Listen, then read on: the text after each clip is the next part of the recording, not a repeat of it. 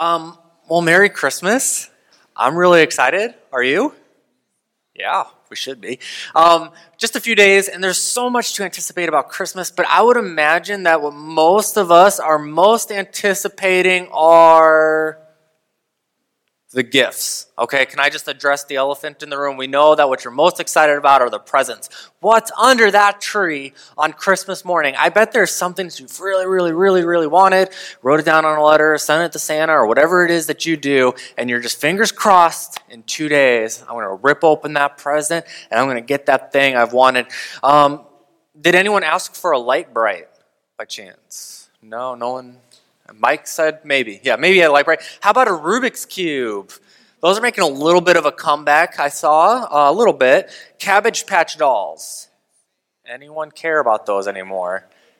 Yes, we do. Okay. Furby. And the biggest question I have for our society is, how did this ever become popular? I mean, those are just creepy. Those are the things of nightmares. Zuzu Pets. Did I say that right? Somebody confirm who has kids about 10 years old? Okay. Never heard of these. Apparently they're super popular, though. Super popular. What did you ask for? Somebody brave shouted out. Perfume. Okay. This is also husbands, boyfriends. Listen carefully because they're about the hint, okay? 5 years younger. At least 5 years younger. I wouldn't hold my breath. So those were actually the Light Bright and the Rubik's Cube, some of the most popular toys in the last 50 years. There are more that I didn't cover, but this year we got our children, Elijah and Oliver, this Mickey Mouse VTech choo-choo train. Now, my kids love this VTech choo-choo train. It's a little plastic train. There really is nothing significant about it. It goes in a figure eight, but no joke. My son, Oliver, will sit there and watch that thing for like 4 or 5 hours straight until the batteries in the train stop. He will sit there and watch this train go in a figure eight. Now, I don't know if you know this, but Disney and that mouse have a great business model. Essentially, they take something that your kids already love, i.e. the choo-choo train made by VTech. And what they do is they put Mickey Mouse's face on it, and then they charge you 3 times as much as a normal VTech because they know that sons like Oliver and Elijah will love that train even more just because it has that little rodent's face on it, okay? And that's true. My kids are going to love it. I got to actually, before we head out of town, I got to go to Target and buy some batteries. Otherwise, I will be the worst dad in the world when those little generic cheapo batteries that they put in it to begin with run out about 20 minutes into it. Yeah, I'm going to need a lot of batteries. But when I was a kid, I didn't care about VTech choo-choo trains. I don't even know if they were a thing. But what I really wanted to get growing up in the 90s was the Dragon Zord. Does anybody know what I'm talking about? Power Rangers? Come on, that was my show. Not just for 1 year. That was not just a phase. That was like my childhood. And we didn't have a lot growing up. We weren't wealthy. We didn't have a lot of excess, but my parents always made sure. They were like, hey, if our kids love something, we're going to make sure some way or another that they're going to get it. And so we had all sorts of Power Ranger toys, including the Megazord. So each colored Ranger, blue and red and white, they all got their own Zord, which was like a robot, okay? And they would fight these little bad guy monsters, but then the bad guy monsters would blow up and they couldn't do it anymore, so they needed these giant robots to fight. And oh man, it was like the same plot every episode, but it sucked me in every time. But the Green Ranger was my absolute favorite. As a matter of fact, if you've been to my house and if you've seen my home office, you know that on my bookshelf sits a Green Ranger action figure, okay? So I'm a 30-year-old man with this toy on my bookshelf. It is still significant to me, what it represents.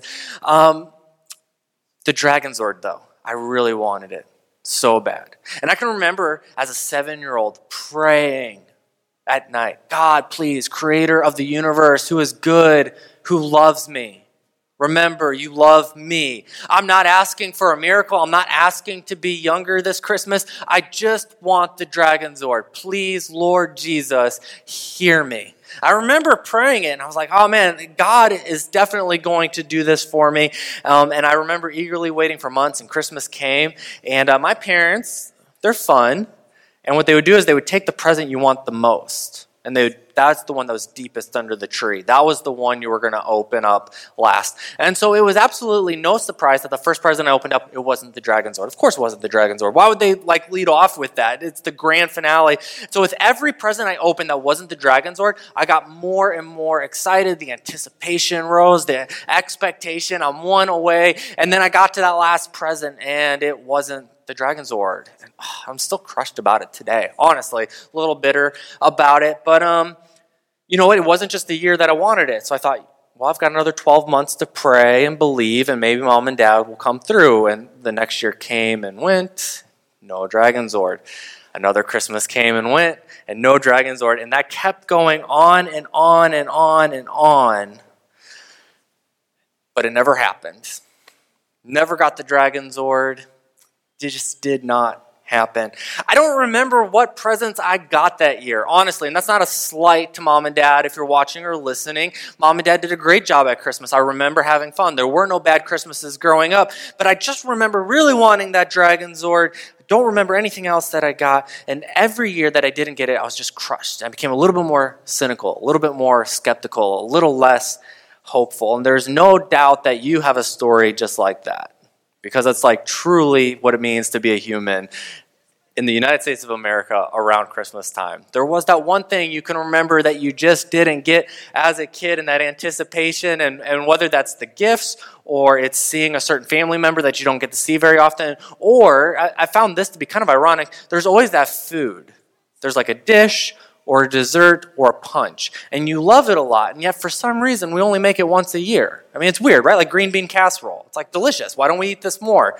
But it's only once a year that we do this. And so whatever it is that you're anticipating, we know what it's like to expect, and that's what Advent is. In the church world, Advent is a season of waiting. It's a season of expectation, because we are not the only people who are celebrating the birth of Jesus. As a matter of fact, we all are after Jesus. We're hundreds and even thousands of years now after Jesus, but we have to remember that there were people before Jesus.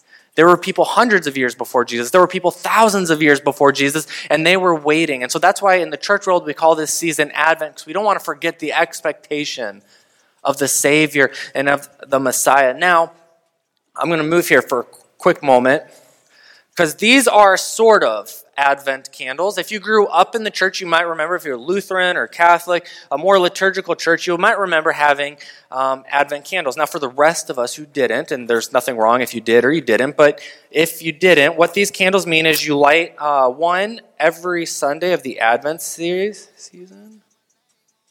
There we go. Now, here's something also I'm going to tell you.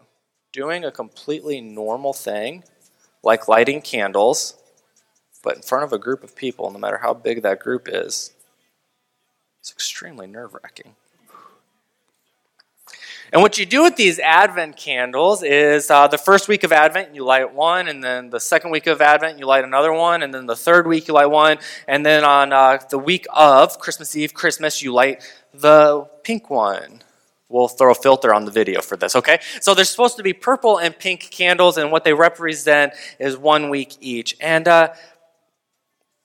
again, this goes back. It's the reminder that there were Israelites. There were people who were expecting the Messiah to come and to save them. So it isn't just about getting presents. It isn't just about that favorite meal. It isn't about just getting together with your family. It absolutely can include all of that.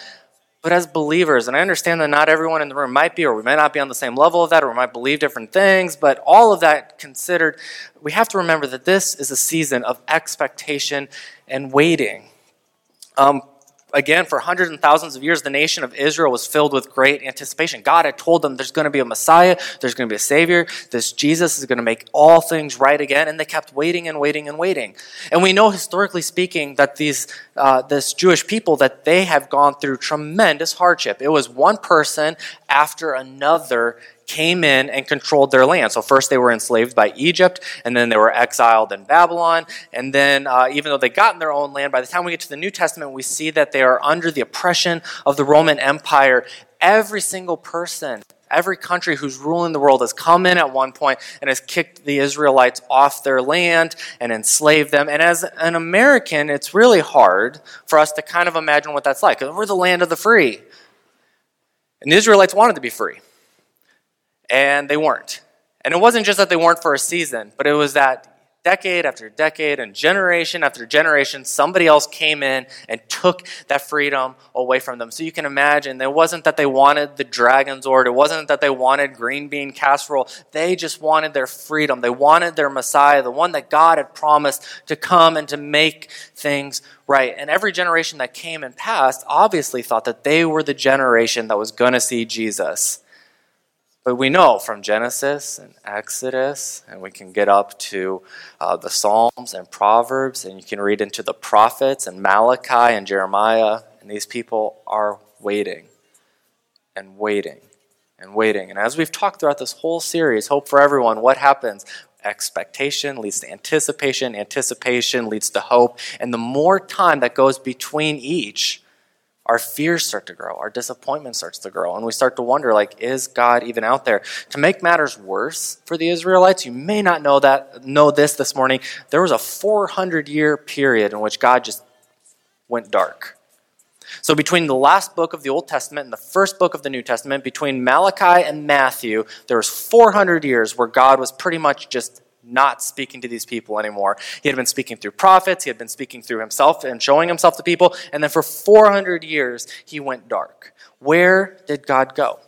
That's a question they were asking. What is God doing? Has God forgotten about us? Did God change his mind?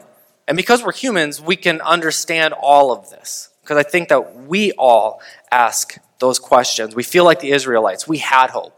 You had lots of hope. At one point, you were going through this life pretty confidently. You had it. You felt like you were owning this life. It was going good. But more time has passed, and you've been in a valley or in a dark season, and the valley seems to get deeper, and the darkness seems to get darker, and you're wondering now, is my Savior ever going to save me? Is my Savior ever going to bring me freedom from the darkness or freedom from the valley? So my questions to you this morning are, does God seem distant to you today? Does God feel uninterested? Do you feel like God answers the prayers of other people, but not you?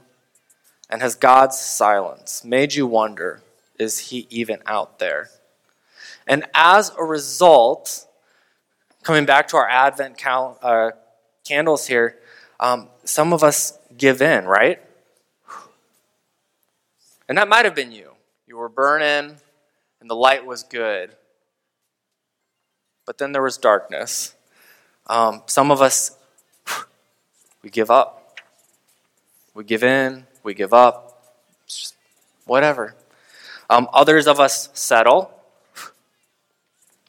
Some of us know what it's like to settle. And some of us just walk away. God seems so distant, he's not real, and if he cares about me, he'll chase me. And just like that, hope vanishes. Let's watch a quick video here. I love that it's not just about a perspective change. It's not just about being more optimistic and trying to find the good in the situation, but it's about looking back at what God has done in our lives and in the history of humanity and saying, oh, God is good. What else could I hope for? My hope is in God. Now, sometimes all hope is lost, and sometimes all hope just seems lost. And it can be difficult to determine what's real and what isn't real. Our hope is not lost today as believers. On a silent night 2,000 years ago, we read in Luke that there were sheep herders camping in the neighborhood. They had set night watches over their sheep. Suddenly, God's angel stood among them, and God's glory blazed around them. They were terrified. The angel said, "Don't be afraid. I'm here to announce a great and joyful event that is meant for everybody worldwide. A Savior has just been born in David's town, a Savior who is Messiah and Master. This is what you are looking for, a baby wrapped in a blanket and lying in a manger." These people were just like you and me. It was a normal Thursday for them. They were just doing their normal job, sheep herding. They were just going through their normal thing with no expectation, no anticipation, and no hope that they would be the generation that would see Jesus. It had been 400 years since God had spoken to them. All hope seemed lost. But if you would have asked them, they would have said all hope was lost. What's real and what seems to be real is very difficult sometimes to tell. But this angel then appears to them and says, I'm here to announce a great and joyful event meant for everybody worldwide. It was an unexpected time, in an unexpected place, in an unexpected way that God comes back and reveals himself and says, don't forget about the hope that I have promised you. I have not forgotten about you. And God hasn't forgotten about you. And in an unexpected time, in an unexpected place, and in an unexpected way, God is going to remind you what's real and what's not real. And we're going to remember that we have hope in him, not because I'm optimistic, but because I'm going to remember that God did not forget about his people. It's easier on this side of Jesus to come hundreds or even thousands of years after him than it would have been to be the people before Jesus hundreds or thousands of years. So let's do Christmas differently this year. Let's really have that anticipation and that expectation that we can have hope despite our situation and circumstances, no matter the disappointment I'm dealing with or the fear that I'm facing or wandering around wondering, what is my purpose? Let's remind ourselves that we have hope, not because I'm optimistic and I'm choosing to ignore the bad things. We can be very real about the bad things going on in our lives and we can confront those things, but remind ourselves that because of what God has already done, we have hope. Hope has come because Jesus carries your burdens. Some of you feel that way right now. I have a burden. Jesus has come to carry that. Jesus heals our wounds, not just the physical ones, but the spiritual and emotional ones too. Jesus can restore our joy. Joy that we used to be happy and now we're just sad or angry all the time. Jesus can restore our heart. Jesus gives us power. Jesus forgives us of our sins. Jesus can restore the relationships of the people that you're going to be sitting around at a dinner table with in a couple days, that relationship is just really damaged right now. But Jesus can make that whole again. Jesus can redeem your pain. What does that mean? It doesn't mean that he goes back in the past and undoes that person or that thing that hurt you, but it means that he can give your pain purpose. Hope has come because Jesus has come. That's the message of Christmas Eve. That's the message of Advent. And this Christmas, the good news is hope has come to rescue all of us. A child has been born, the one that we have been waiting for. Jesus has come bringing hope for every single one of us. So don't give up and don't give in and don't settle and don't walk away because hope has come. And his name is Jesus. He is the Messiah and the Savior of the world. And this week, as we go now, represents that the wait is over. There's no more expectation. There's no more anticipation. There's no more waiting. Jesus is here, and there is hope for everyone.